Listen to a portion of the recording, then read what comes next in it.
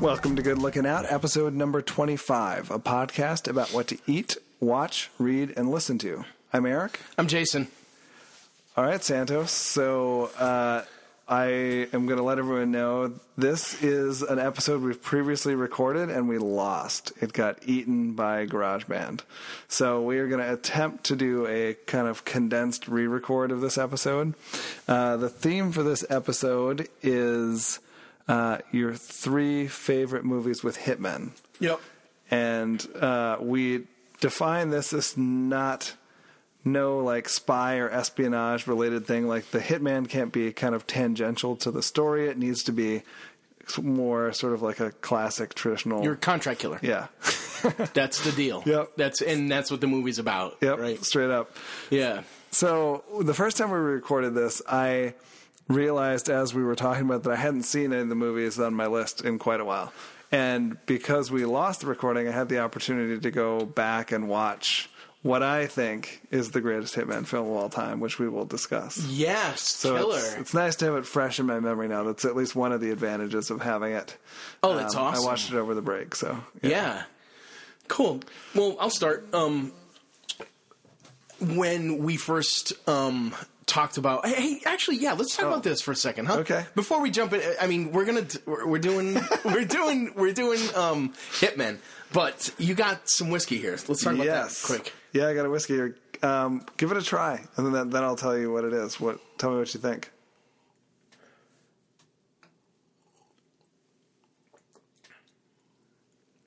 Oh man, I love that. Yeah. Oh, it's a Balvenie. It's the Balvenie 21 Portwood. So it's finished in. It's a whiskey that's aged in port casks. So it has that kind of like winey, sort of sweeter flavor to it. That and it's a 21-year-old Scotch. So holy shit, that's major. Yeah, I brought a whiskey too. Oh, nice. But it's kind of a fucking. We'll save yours for next episode. All right, it's not. Shit, man, that's killer. That's amazing. Balvenie 21 Portwood. Yep. Okay, simple enough. That's amazing. Cheers. Yeah. Cheers. Salute. Oh, this is something that the hitman in my first pick would definitely be sipping on. You think so? I do. I mean, I don't know if you could have got this in the States in the 70s. So my pick, one of my picks, and it's definitely, it's not the best hitman movie ever by any means. It's really, really good, but it's The Mechanic, Charles Bronson. And he plays a fancy pants, like he's well-to-do, like he's been doing this for a long time, like he's and that's a bit unusual for him because he usually plays kind of characters that are more rough and rugged, rough around the edges, which is so cool about this, right? Because he's I can't think of another movie where he's a highfalutin type of dude, right? I mean, all of the what are the revenge pictures? The Death Wish. Yeah, Death Wish. All the Death Wish movies. I mean, he's just dude. Right. Lives in kind of a shitty apartment. Right. Or in like one of them, I only saw. I'm by no means like a Charles Bronson aficionado. It like wasn't quite my thing. I had a neighbor growing up who he and his father were super into all the Charles Bronson stuff, and they watched it all. I caught, I think, part of like Death Wish 3 or 4 or something over at his house, and it was kind of like he was living in the middle of nowhere. That far in, yeah. Yeah. He becomes a recluse after he loses his family. But yeah, man, there's something about that guy that like you wonder like how he became a movie star, kind of.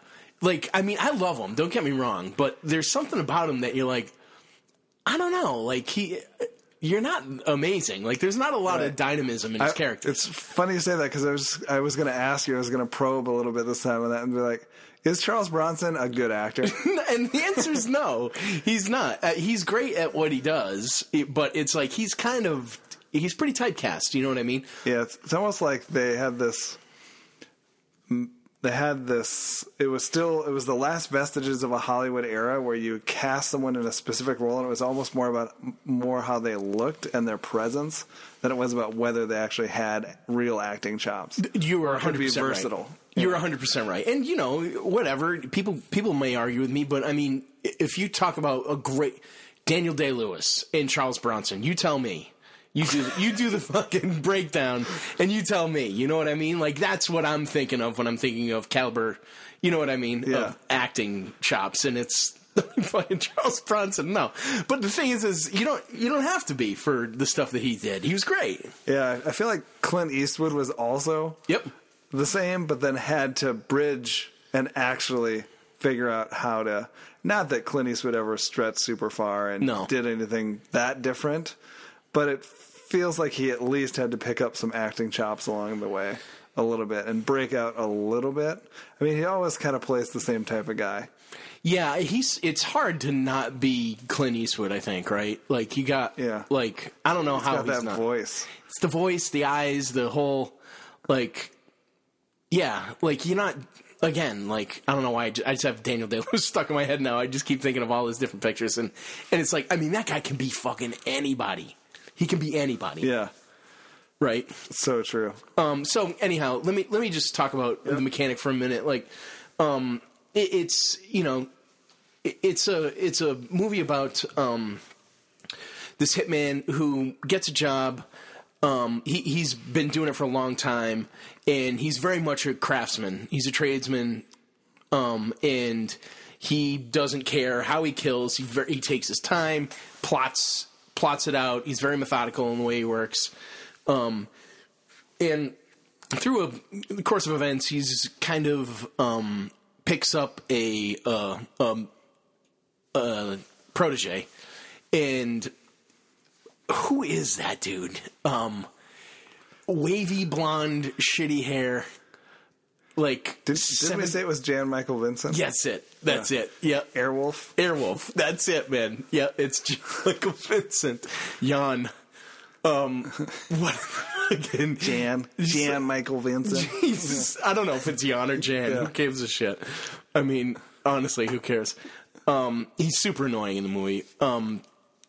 But yeah, he's trying to teach him, and he becomes a vehicle for our hero to sort of talk about the trade. You know, like, this is the reason that gives him a foil to be able to talk about, like, how you do it, how you go about it. But the movie's great. Like, there's great, the action scenes are amazing. The craft of that movie is great. Like, it's a solid movie. I highly recommend it. Really good hitman movie, and one that a lot of people don't know about. So check that one out for sure. Right on.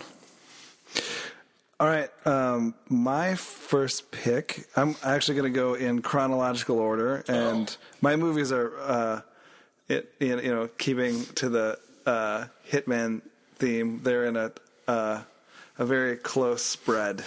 To use shooting terminology. Yes.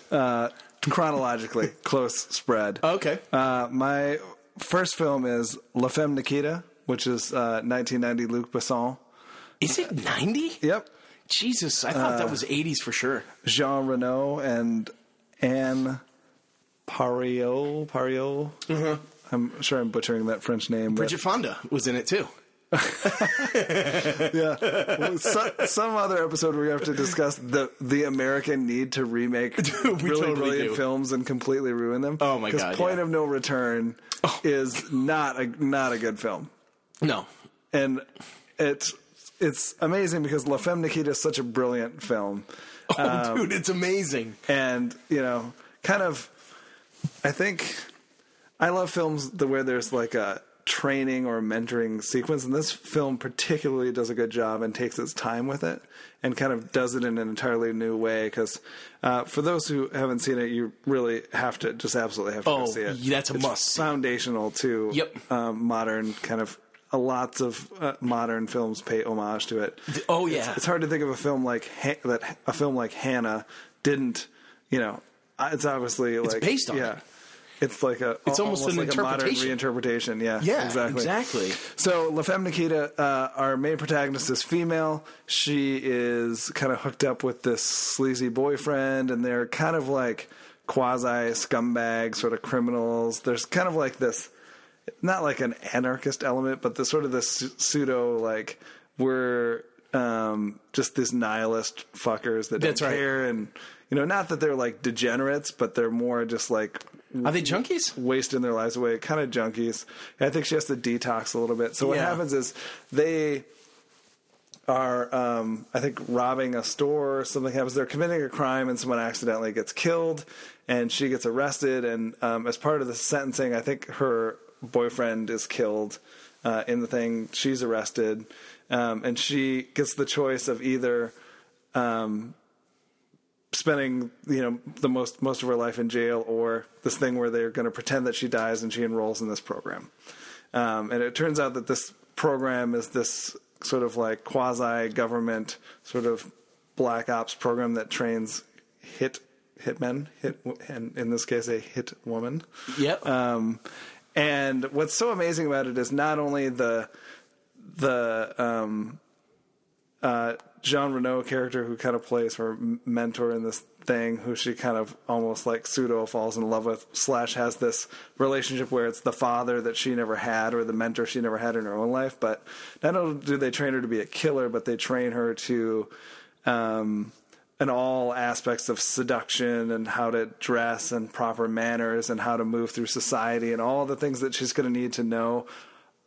It's like the crash course in life that she never got, and all the resources that she needed to be a successful person in life. But now she's learning all this stuff so that she can take life. Yeah, in high society type, to be able to move undetected in that world. Yep. And then the amazing thing is kind of the sequence of missions and skills, and you see all this stuff building, and then it culminates in this final mission where she actually has to go into a building on her own and take someone out. And I hate to ruin it, but for anyone who hasn't seen it, but there's this ultimate scene that has sort of kind of become this, it's this really arresting moment in the film, because you're kind of, it's very in the kitchen? It's very tense when she goes into this thing. Well, they give her an escape route. She has like a way to execute this plan, and basically what they do in order to test her is the escape route is bogus. She goes in this bathroom. She's supposed to climb out this window, and she goes in. The window is completely bricked up, and they have known this is really the final test. The hit was the penultimate test, and this is the ultimate test. Like, when shit goes really wrong, do you have the skills and can you think on your feet enough to get out of this? And this massive gun battle ensues, and a very iconic scene. So I don't want to talk about it anymore. I don't want to ruin the film for anyone. But you can talk about that one shot, though. Like, there's that famous shot that's been repeated so many times, right? Where so like you said, she's in a restaurant and makes her way into the bathroom, gets turned around there, and then she makes her way into the kitchen, and... Yep. And, this enormous gun battle. Like, they're coming in with grenade launchers. Yep. And they actually repeat this in another movie that we're going to talk about in a little bit. But actually, it's repeated in Die Hard. It's repeated in... It's a famous shot where she dives into a laundry chute to escape an explosion. And the camera's looking up the laundry chute. She's coming down towards the camera, and the explosion is right behind her. The fireball is just coming right down the chute. Yeah, and it's super exciting. So killer. It's so good. It's so good. Yeah, it's almost like, I think what's interesting about this is, and I love it when people take what people like to shit on as like a genre of books or a genre of film, and not that it needs to be elevated. It's with its own right. But I feel like, what Besson brings here to this is he brings ultimate craft to a genre that hadn't necessarily That's right. was very plot driven, didn't do a lot with character and story, and wasn't known for having amazing cinematography. And to set up and to envision a shot like that is definitely taking things to the next level. And that's one of the reasons, just one of the many reasons why this film deserves to be on the ultimate list, I think. And he's amazing, right? Yep. He's so great. And how killer is it that it's a woman? Yeah. It's so good. Absolutely. Right? I mean, I can't name a picture before that I can remember a contract killer that was a woman. There's one, I'm sure, but I'd love to hear it. Like, I don't know I can't think of one. Even if there was one, it couldn't have had the exposure. No. And the influence that this one had. So. Enormous influence. Yeah, that movie influenced, like, moving forward, it influenced every crime suspense movie. Not everyone, but, like, it had huge ranging influence. Yep. Killer movie. Absolutely. All right, what you got for number 2? Number 2, I got, so there's so many, right? So I went back and forth between, I don't think this is a better movie than Pulp Fiction. In Pulp Fiction, I think I think Pulp Fiction, it stretches the boundary of what we're talking about here. It is a movie about contract killers. Yep. Right? I mean, but they're enforcers, which is kind of the same thing, but I don't know, it's a little different. Kind of like hired muscle for... They're muscle, that's more it. Yeah. That's the thing. They're more muscle, like mob Killing muscle is part guys. of their job, but it's not necessarily like the entirety of it. So that's why I feel like it's not... And there's plenty to choose from that are just purely fit the definition. Yep. So I leave Pulp Fiction aside to talk about The American. Yes. George Clooney. Yep, absolutely. Which I think is an underrated, underexposed film. It's way underrated. Yeah. I don't know why. And it didn't. I don't know why it didn't do well. I don't get it. Like that's a great movie. The opening scene is heart-wrenching, and like leads you into the life of a hitman is a bleak like life led with very little connection. In very few relationships. For sure. And this, and that's one of I think the defining traits of a hitman is that, like, it's, you're a person that is able to live without those things in your life, And sometimes it backfires and it comes to a head and you can't deal with it anymore. But we see very quickly in The American that manifests itself in this hitman's life. Right. And he has, like, the thing that's so great about this, one of the things I love about any crime movie, but especially this sort of subgenre is getting down into the tools of the trade.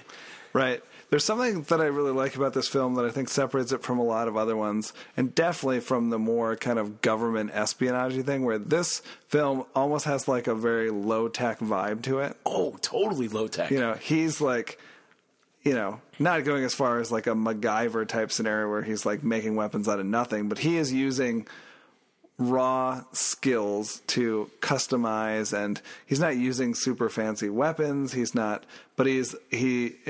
There's precision in what he does.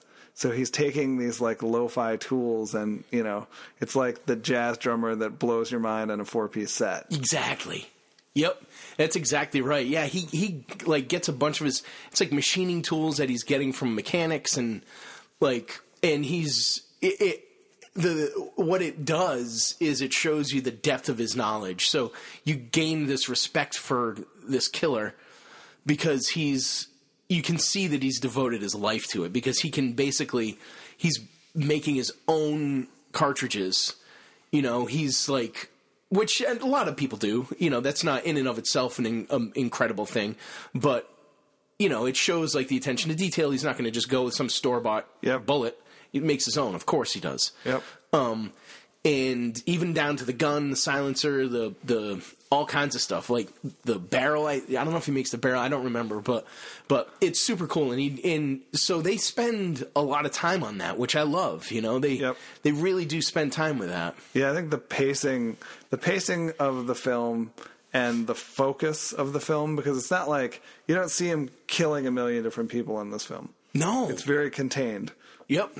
And because it's more about his life and who he is and that sort of solitude that you mentioned.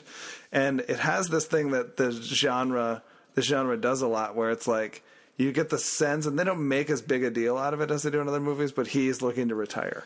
He's looking for a way out. He's in his final sort of jobs.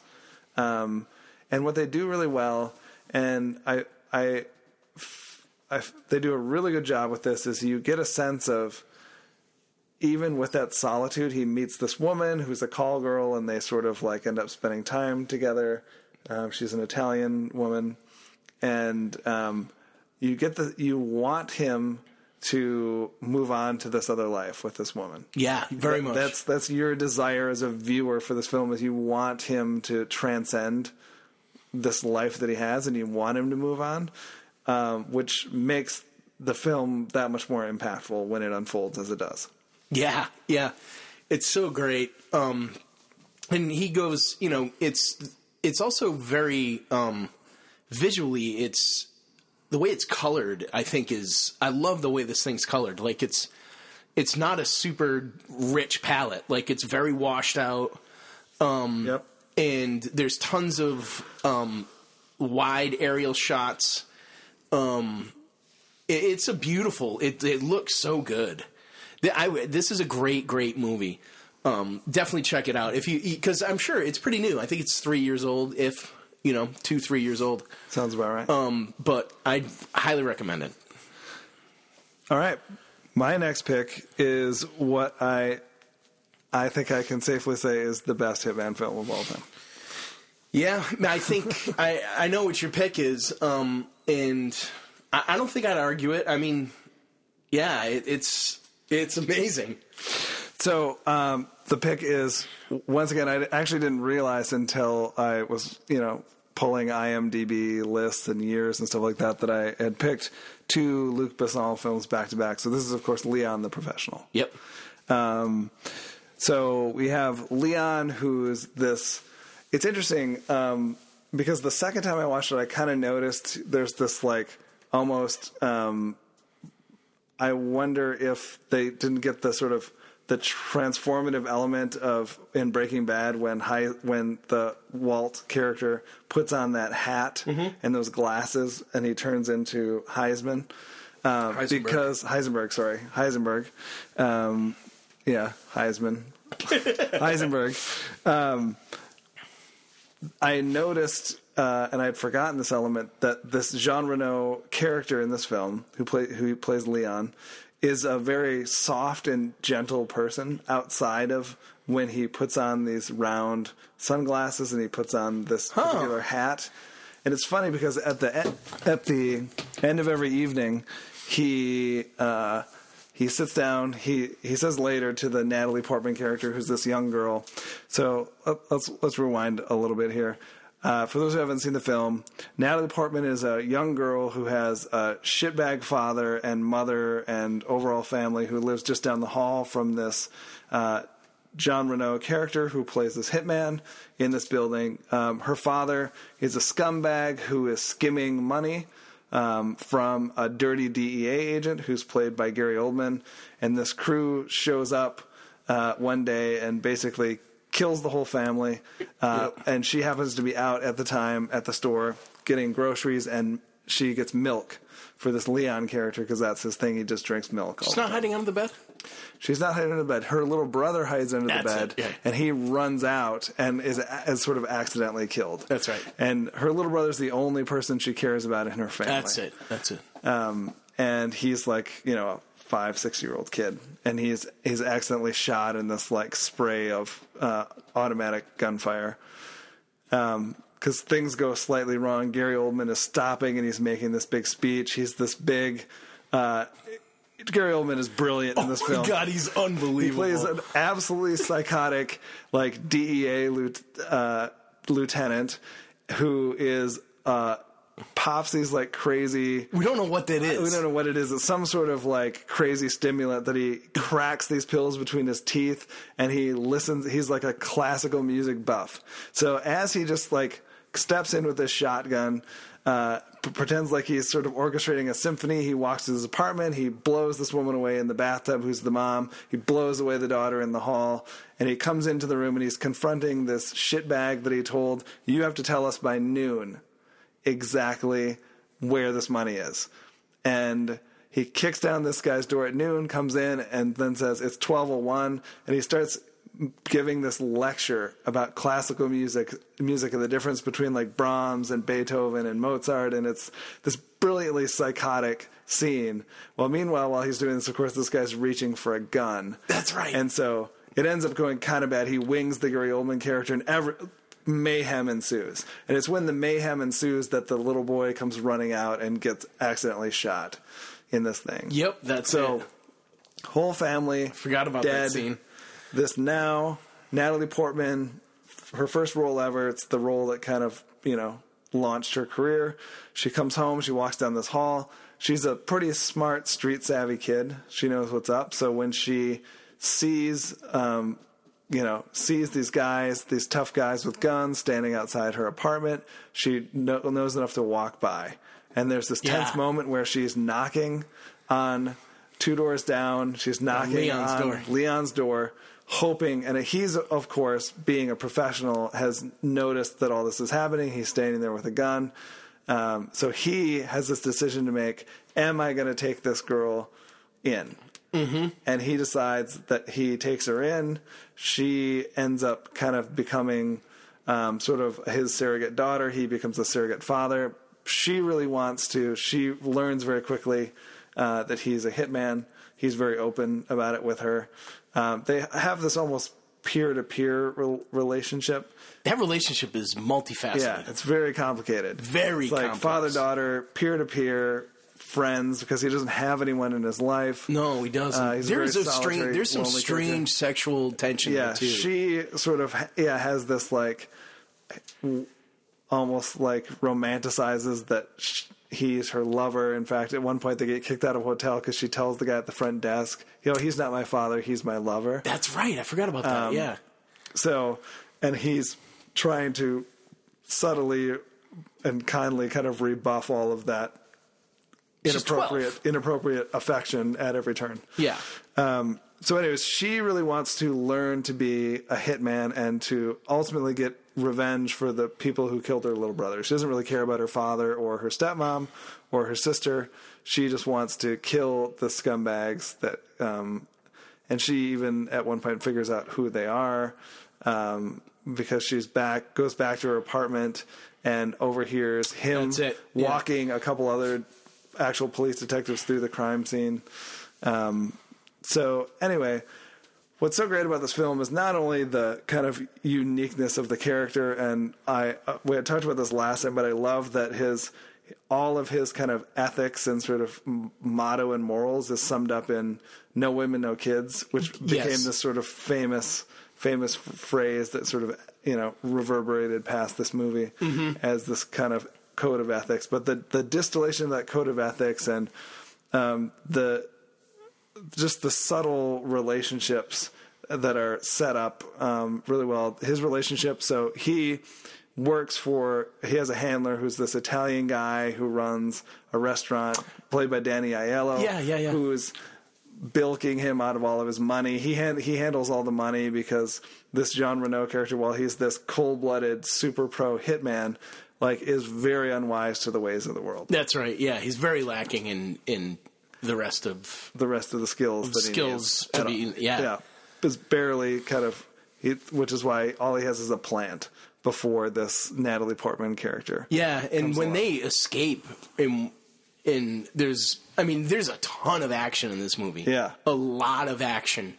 But there's also tons of super tender, quiet moments. And he lives a very Spartan lifestyle. His apartment is, he drinks milk by the quart, and he only buys a quart at a time. Yep. And that's the only thing that's in the fridge. And he has a plant. Yep. And that's it. He just has, and there's this scene where you kind of see, even before the Natalie Portman character comes off, where at the end of the night, he sits down in this chair, he puts on these round sunglasses, he puts on his hat, He has a gun in his lap. He turns off the lamp, and he kind of is like half asleep, half awake, sitting in this chair, looking at the door, just ready to gun down anyone who comes in after him. Oh, my God. And that's that kind of moment of transformation that I was referring to. When he goes on a job, he puts on this trench coat. He has this like amazing sort of old school leather harness that holds all of his grenades and knives and all this stuff. It's like this really awesome kind of cross between a vest and some sort of like a harness thing. Puts on this big trench coat, which is funny because he almost looks like a French clown or a French acrobat. Like it has this like almost vagabond feeling, but then he puts on these sunglasses, puts on this like stocking cap that's slightly rolled up, and he's lanky, but he's a very imposing figure. Oh, for sure. And he's very unusual. He's definitely like apart, like you don't see people like this in American society. He has a very French vibe about him, even the way he sort of, handles himself. So yeah. Anyways, through the course of the film, because the Natalie Portman character wants revenge, she ends up, after he teaches her some rudimentary skills, she decides that she's going to go take out the, what's his ass? Gary Oldman, thank you. Character on her own. Things go south. She ends up getting captured. And then, which brings these two parties fully into conflict. And then, I don't want to spoil how it resolves, but there's epic gun battles and explosions and bring everyone. Everyone. Like what do you mean? Yeah, he's like talking to his lackey, who is this like dumb. All of his lackeys are these sort of dumb guys, and who just totally kowtow this guy. One guy's a white dread guy, which I think is hilarious. Oh my God! Then Gary Oldman in True Romance plays a white dread character as well, brilliantly. Oh my God! But it was like, they send up this SWAT team first. He takes out this whole group of SWAT team. They send more SWAT guys up, and he starts taking them out too. And Gary Oldman realizes, like, we're up against it. Yeah, we are up against it. Like, this guy is not going to be. He is entrenched. He's murdering all my guys. All the the elite forces of the police and the DEA. Like, we need everyone. Yeah. What do you mean, everyone? I bring everyone. So, and it's just like, I mean, they fill the block is filled. Like there's 20, 30 police cars. Stairwells completely filled. And what's so great about this film is the performances across the board, even from the supporting characters, like the Danny Aiello character, how subtly they reinforce. There's a patience to. You get the sense in the beginning, but you're not sure that something funny is going on with the money. Yeah. And then you kind of get that sense a little. You never quite trust him. Yeah. Old Tony. Old Tony's better than a bank. Old Tony's better than a bank. The banks get knocked off. No one knocks off Old Tony. That's right. That's exactly right. Yeah. And he has all these reasons for why, like, he should hold the money. And, of course it's your money. But don't I always take care of you? Right. Here's a couple $100. Yep. Like, it's like parsed out in these like small increments, and he's, just taking advantage. What a crazy part of that story. Like, dude, that's the kind of detail. I don't know who wrote that, but that's the kind of detail that, like, had so much more depth to that character, because you could remove the Danny Aiello character and that whole part of it.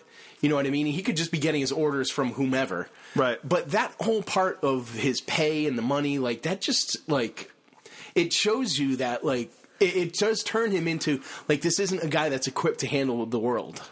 Well, what's nice about what's definitely handled about it is it makes the Natalie Portman character so much more important, because it's not like you see him early on with this Danny Aiello character, and you get the sense that, like, early on, before they start talking about this money aspect, you get the sense of, oh, here's like a guy who trained him maybe, or brought him up, or gives him resources and helps him arrange his life. But what you come to realize is, no, even this guy, the one person who is supposed to be his friend, is taking advantage of him, and the only person who has genuine love for him in the world is this girl that he takes in. They literally just have each other. They have nothing else, and it's the two of them against all these these forces that are conspiring to just tear their life apart. Oh my God, that's it, man. That's exactly it. The two, they have nothing. They have no one else. Her family's completely dead. He is alone in the world. They both only have each other. It's a heartbreaking movie. Yeah. It's so good. It's unbelievable. Yeah, to just the range that it has, right? To go from like those tender moments to just like mass Some killing. of the best action scenes you'll ever see. Oh, so good. And as we were saying, that they pay homage to La Femme Nikita. Well, so he puts the Mathilde character, he takes the axe and he cuts out the fan above the stove and he puts her down this like electric shaft and she goes down. He doesn't end up, like, the rockets come in and there's a scene where he's just like, he's been shooting, he barely gets her away before they fucking fire this rocket-propelled grenade or something into his apartment, and he's just like screaming, like facing it, like, bring it, motherfucker. Like, Yeah, exactly. and there's this big explosion, and then I don't want to ruin how that's not the end of our that is not the protagonist. He comes up with a brilliant way to... But that shot, they repeat it. They do the same shot. They look up that shaft, you see the fire Matilda coming down, and you see the fireball. Like, they do the shot. Right. So good. Yeah, that thing is unbelievable. And I would say that there's two versions. And the director's cut, lots of times... The director's cut is better, for sure. Yeah, lots of times, like, you can't even tell the difference, and... lots of times it's just a marketing ploy to...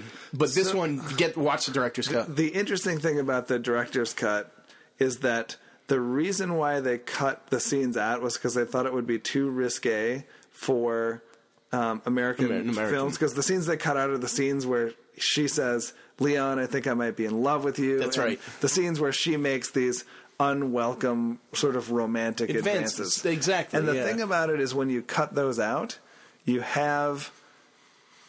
When you don't deal with it, you don't get to see him subtly rebuffing and letting her know that this is not okay and this is not what he wants. And when you remove it, all there is this implied sort of it makes weird, it creepier. It makes it creepier. It did the opposite of what they wanted. That's exactly right. Yeah, because it leaves open the possibility. It all just goes unsaid that this guy could be a pedophile, and that's right. The reason why he let her in is because like they're going to sleep together or something. And what you need to see those moments where it's addressed because it's addressed.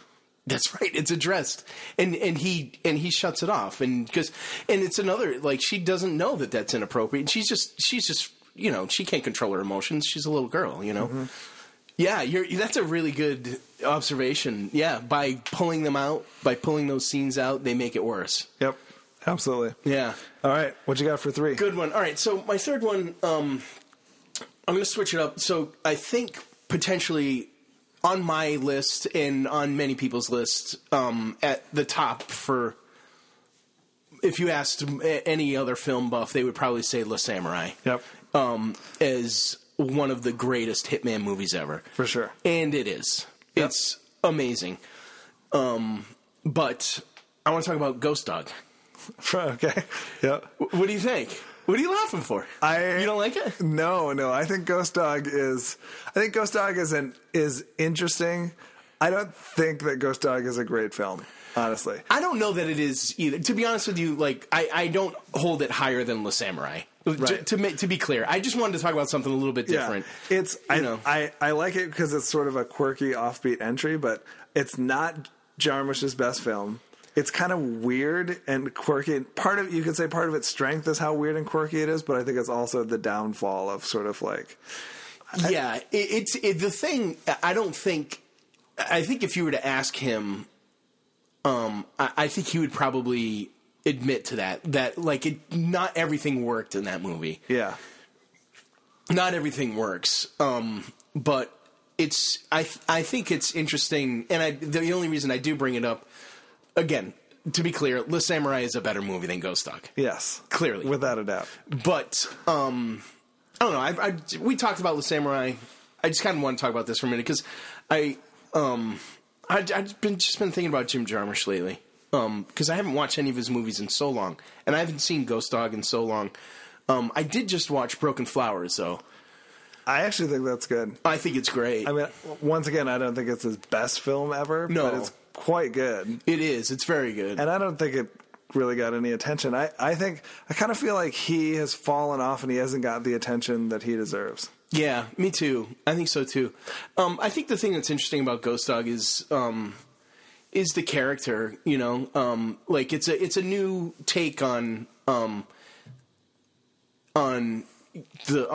the character. You know, on the hitman, because he trains very closely to the art of war. The Bushido. Yeah, the Bushido code is kind of. Yeah, he trains and he treats his craft as a samurai. And the art of war, isn't it the art of war? I thought it was the Bushido code, but I could be wrong. Maybe they mix the Bushido I think code. I think he might mix them a little bit, but yeah, I love, like, there's, you know, he's got the there's such good scenes where he's like, I love the scene with the ice cream vendor. Yeah. Where they have no idea what each other is saying. Yeah. Right? Yeah. Yeah, that's the magic of a Jim Jarmusch film right there. Right? Those, Yeah, that's the brilliant moments that no one else kind of thinks of.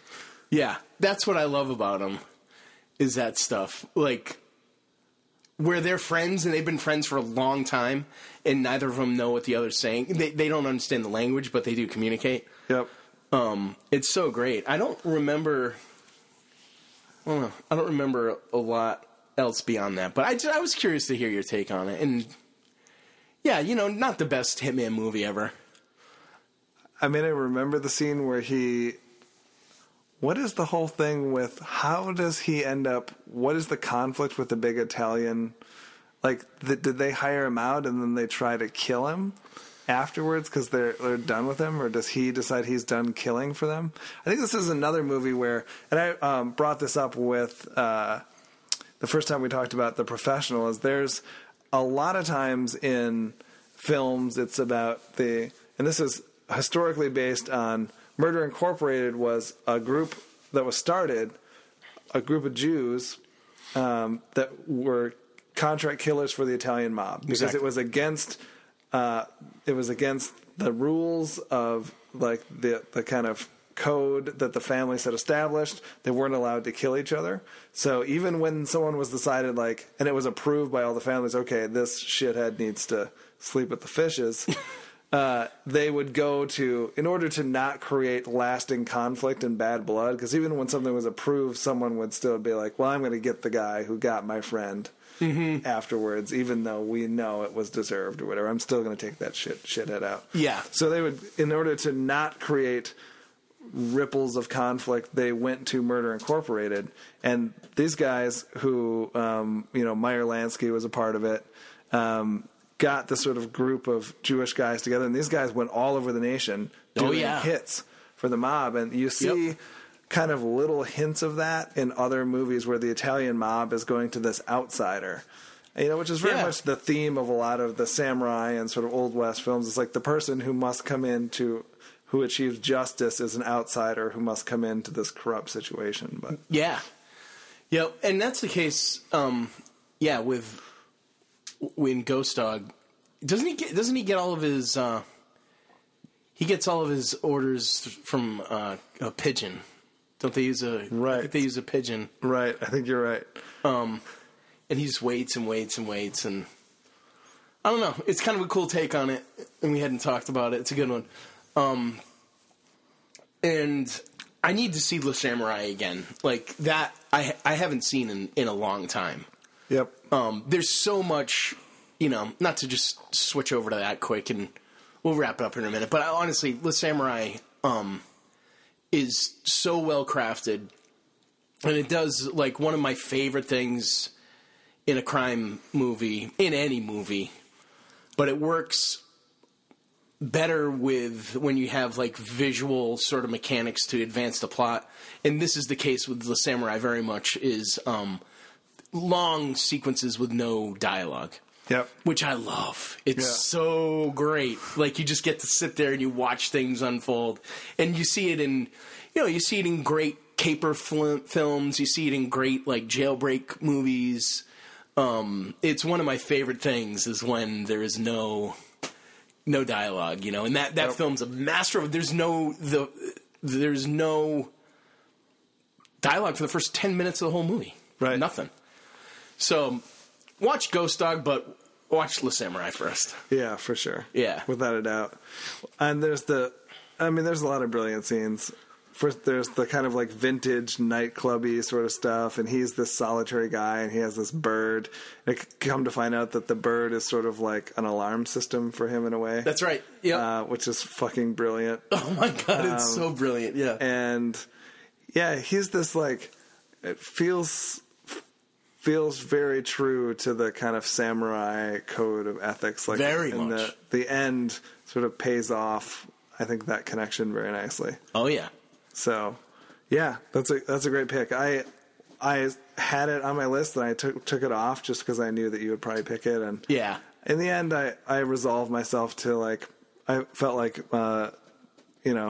even though I have two films from the same director, I felt good about my list. Oh no, Leon, I don't think the list is complete without Leon. And I likewise, I left Leon off because I had an inkling you were going to pick it, and yeah, but that would have been on my list for sure.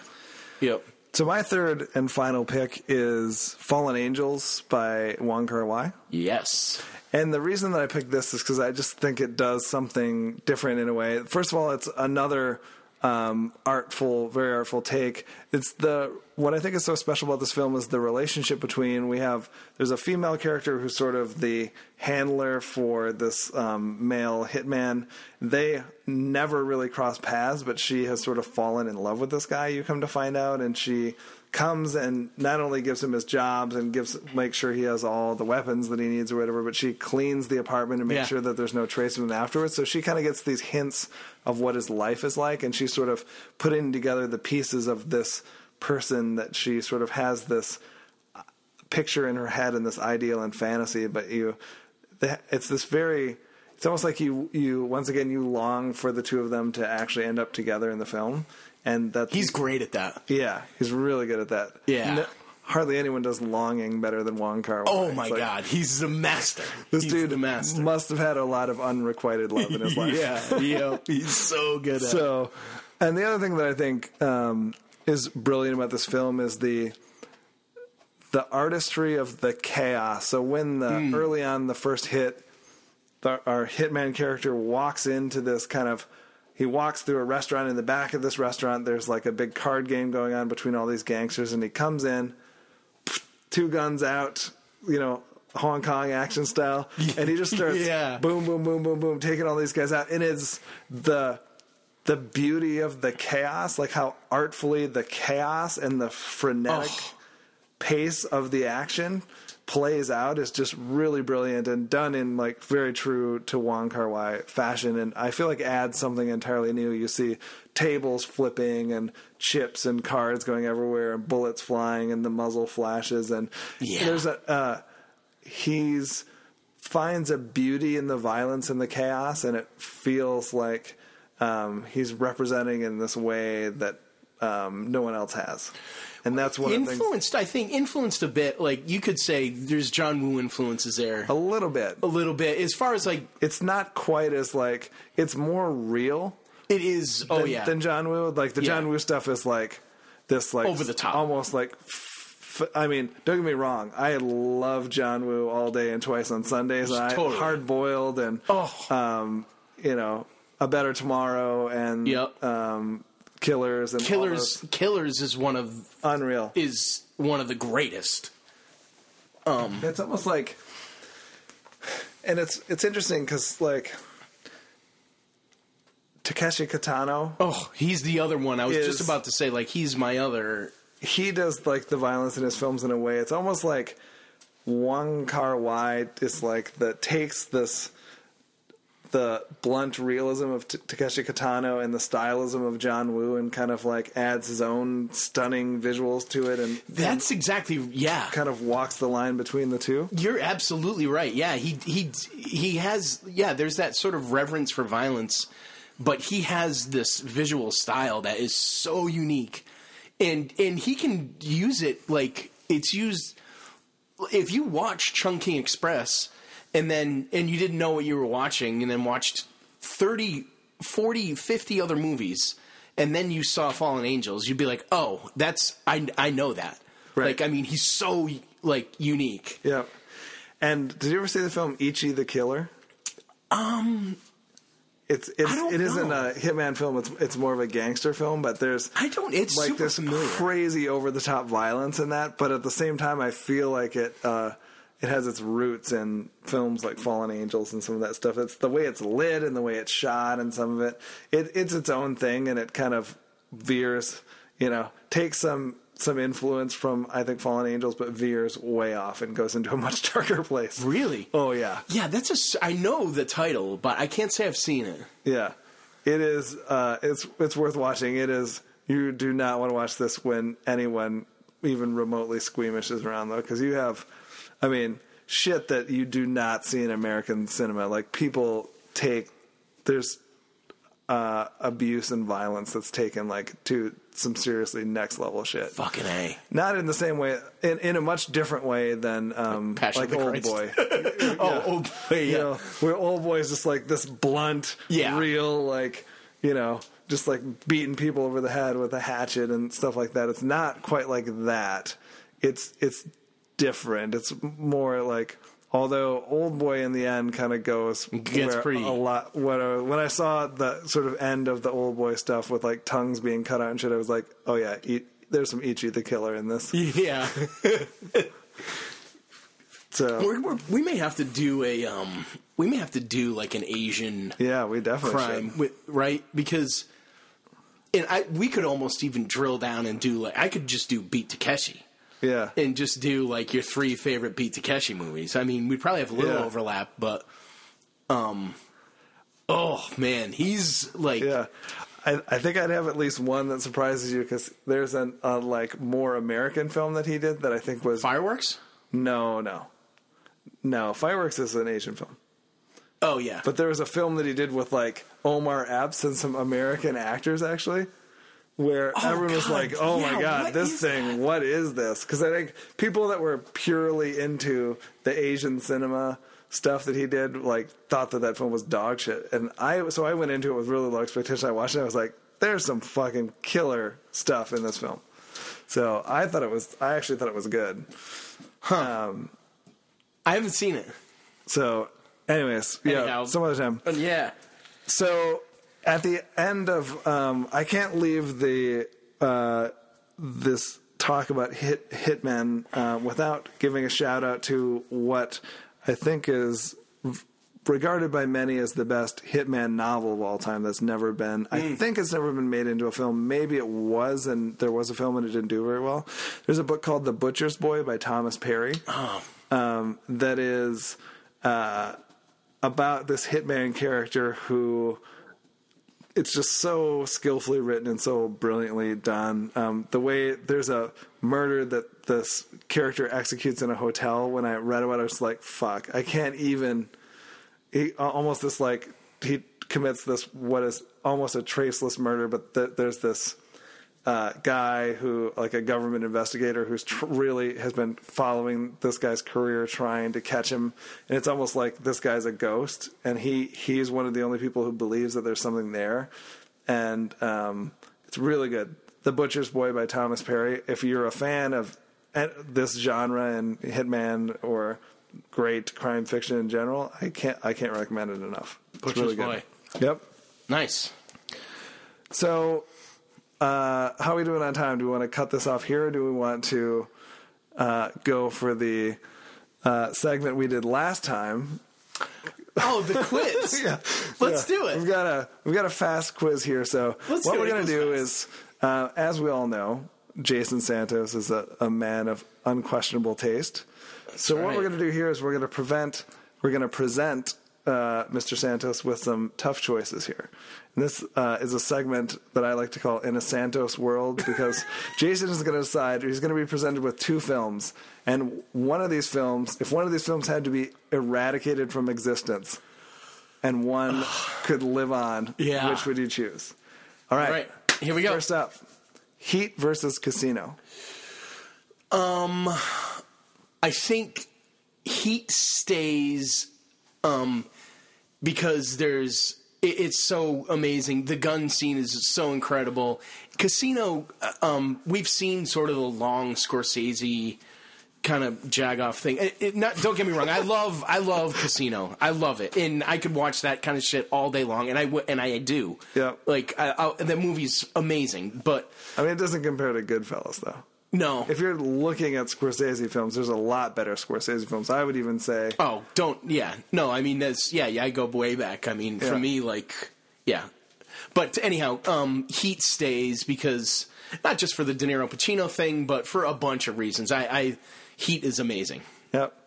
All right. Next up, Alien or Terminator? Oh, God. That's brutal, man. Because without Terminator, you have no Terminator 2. I mean, is that... Yeah, right? I mean, kind of. But without Alien, you don't have aliens. That's awful. That's an awful thing to do to somebody. Why would you fucking do that? God, if I gotta choose, I would...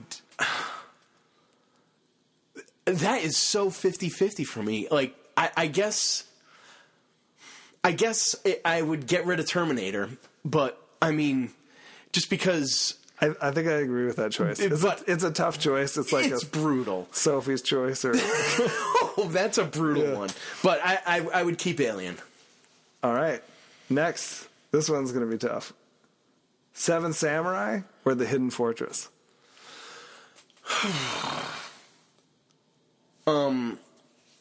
I think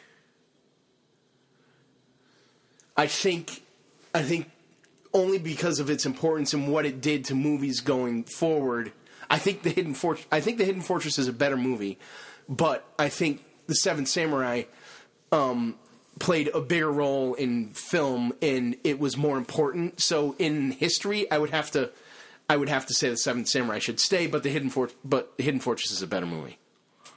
Wow.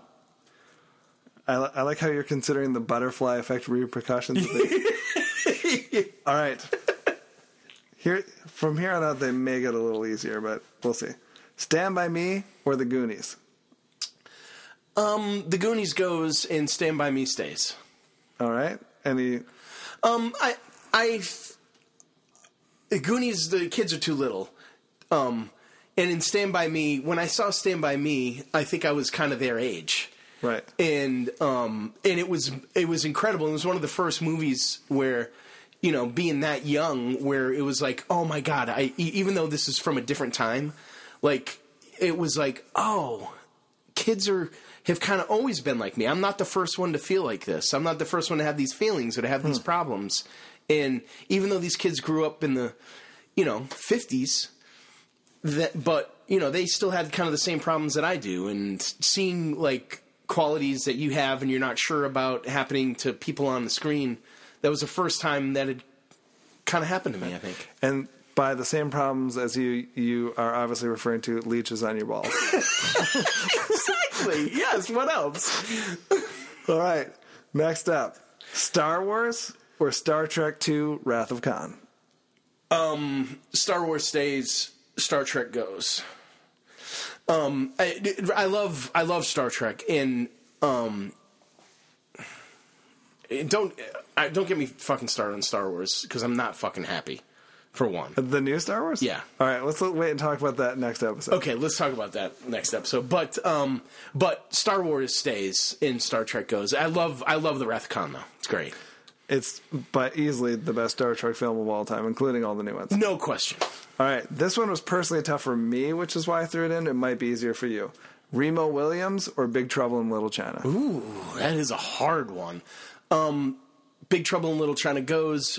Remo Williams stays because fucking Kurt Russell. Tough. I mean, enough. I mean, it's like the thing about Kurt Russell in that film that's so brilliant, though, he's playing a caricature of all the other characters he's played. Yeah, exactly. It's that like the tongue-in-cheek nature of it is completely really brilliant.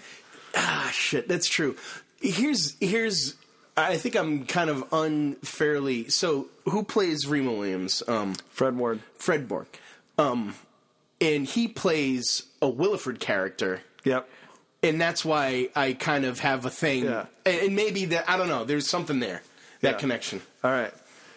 Plus, I just think all the fucking weird Chinese mysticism and the God thing. That and stuff all is that. that movie's Like, amazing.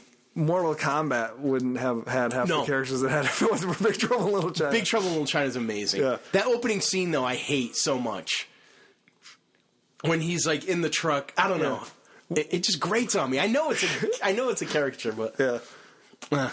Oh, it's so brilliant. I love both those movies, honestly. I think like when you talk about 80s sort of kitschy action movies, like those two, Buckaroo Banzai is the only other one that I would maybe throw onto the list. But like, it's weird because no one really, like, it's rare that you see an action comedy anymore. Oh yeah, no, I know. You know?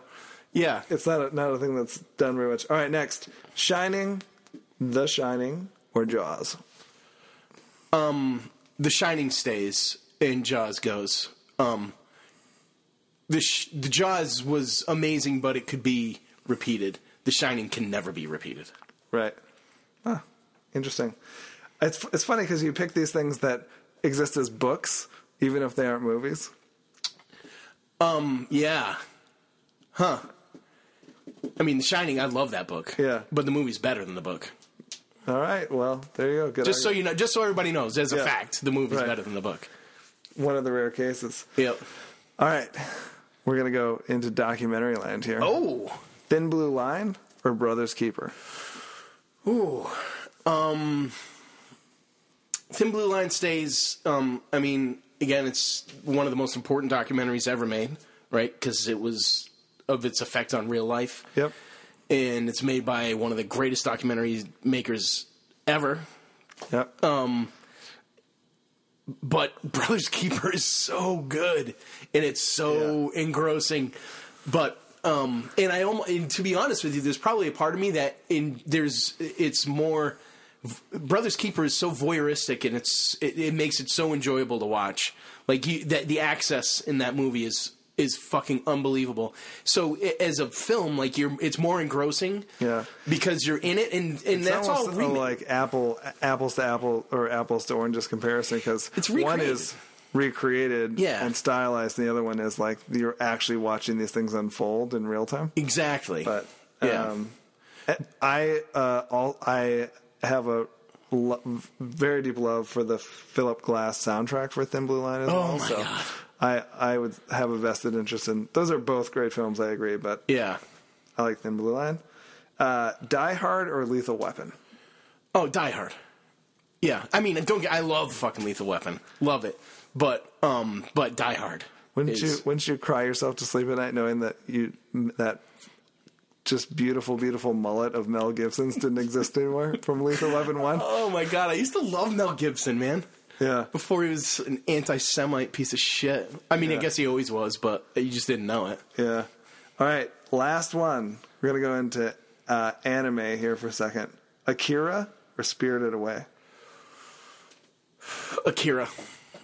It was my introduction to the genre, and I had no idea. And so when I saw it, I was like, and watched it with somebody that was explaining, like, that knew about anime, and I was like, oh my god, it was sort of like this whole fucking world opened up for me. Not that I've become hugely involved in, like, it's not a thing for me. I don't watch a ton of anime, but for me, Akira, I was like, oh my god, you can just literally make your own fucking world here. Of course you can. Yep. Yeah, so. Yeah, there's no doubt that Akira is like a seminal film. Well, it's the most, probably the most important. Yeah. I think Spirited Away was, for me, one of the films that kind of, it pulled me sort of back in. It was like one of the first Miyazaki films that I'd seen, and it sort of like, coming out of being, like, I read the Akira graphic novels, and when the film came, I was in high school, and sort of post-high school, you kind of think of like, well, I mean, I guess we watched things like Vampire Hunter D and stuff like that, but I was sort of like, had been out of that world after, by the time I saw Spirited Away and Princess Mononoke was like I was in well past undergrad and an adult. And I thought I had anime Yeah, I'm done with that. Yeah, done with that. But no, absolutely not. Yeah, it's beautiful. Yeah, really good.